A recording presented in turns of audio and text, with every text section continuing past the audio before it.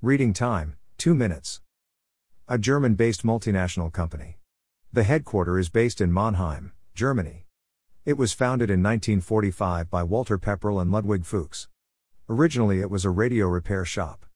The company's revenue is $768 million. The company is involved in manufacturing products in fabrication and process automation. It is specialized in sensor manufacturing. For example, automatic doors and elevators. They are pioneer leaders in industrial sensors for factory automation, explosions and explosion protection of the plant with reliable solutions and technologies.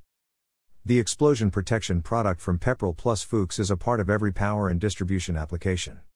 The products in explosion protection are terminal and junction in GRP, stainless steel, and aluminum also.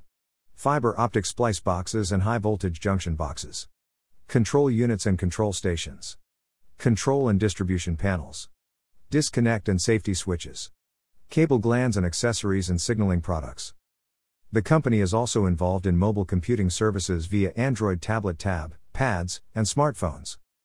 The other products offered in process automation are isolated barriers, signal conditioners, Zener barriers, field connects, remote I/O stations, industrial monitors plus HMI solutions.